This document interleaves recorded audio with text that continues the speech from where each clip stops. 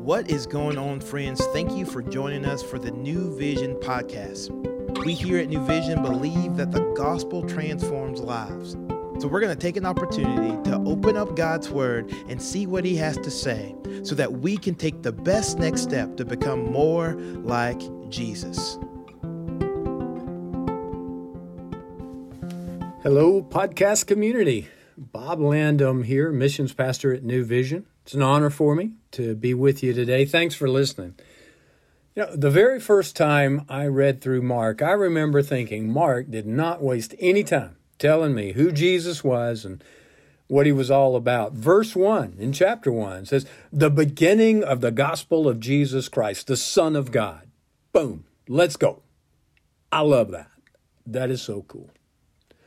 The second chapter of Mark, where we are today, builds on that pace, continues that pace. Mark shares some of the most familiar stories of Jesus' ministry, back to back to back. I mean, you have to run just to keep up with it. And today, we're looking at verses 13 through 17 in chapter 2. Jesus has just healed the paralyzed man who was lowered down by his friends through the roof of that house because the crowds were so thick and couldn't get through. And then Mark jumps right into describing how Matthew, called Levi here, was called by Jesus to join his team, to follow him. Let me read it to you. I'm reading from the New American Standard. Mark 2, beginning in verse 13. And he, Jesus, went out again by the seashore, and all the people were coming to him, and he was teaching them. And as he passed by, he saw Levi, the tax collector, Levi or Matthew, the tax collector, the son of Alphaeus, sitting in the tax booth. And Jesus said to him, "Follow me." And he, Levi or Matthew, got up and followed him.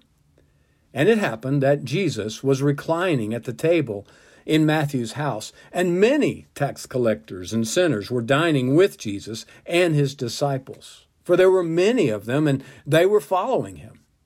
And when the scribes and the Pharisees saw that he was eating with the sinners and tax collectors, they said to his scribes, "Why is he eating and drinking with tax collectors and sinners?" And hearing this, Jesus said to them, "It is not those who are healthy who need a physician, but those who are sick. I did not come to call the righteous, but sinners." Now, a little geographical, cultural context here. The text takes places Jesus in Capernaum, or Capernaum, as the locals pronounce it. It was a fishing village on a significant trade route through Galilee, and there was a lot of traffic, a lot of buying and selling going on.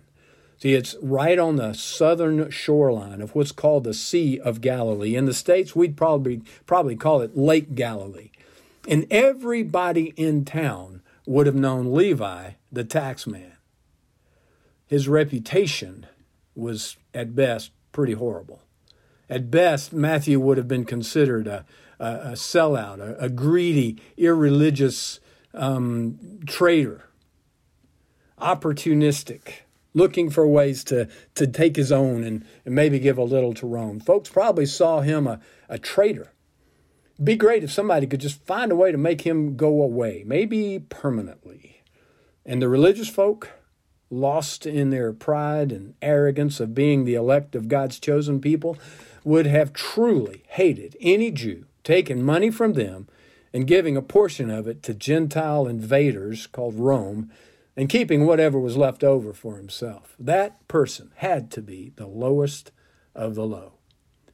But this passage explains that Jesus didn't just recognize Matthew as a human being. He didn't just acknowledge his existence with a nod and a smile along the path to the shoreline. Jesus actually invited Matthew to join him in the work. "Follow me," he said.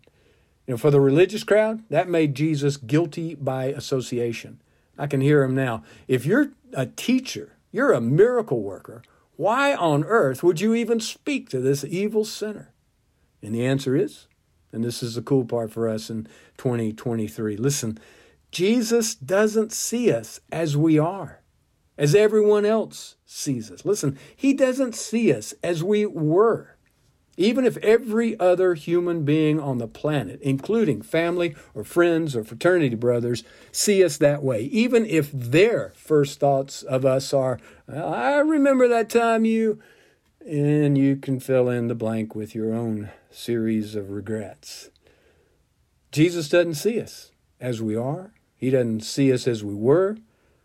Jesus sees us in Him as we can and will be, forgiven, redeemed, and useful in the kingdom, healed of our brokenness, rescued from our sin, available to serve with distinction, and rewarded by the King in whose kingdom we serve.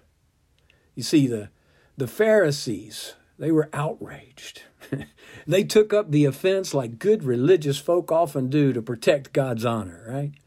Who does this Jesus think He is anyway? Whether they said all that out loud or not, I don't know. Mark simply writes, and hearing, Jesus said to them, it's not those who are healthy who need a physician, but those who are sick. And I didn't come to call the righteous, but sinners. Jesus was crystal clear in communicating His high purpose.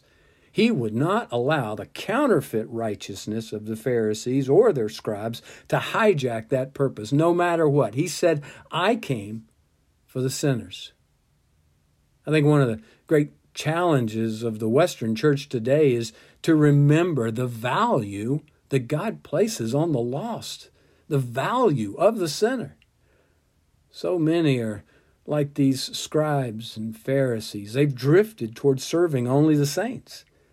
Our purpose is to be about His purpose. Our purpose is to help those far from God hear His invitation to follow me and to hear it clearly, to hear it in a language they can understand. See, y'all know what happens next.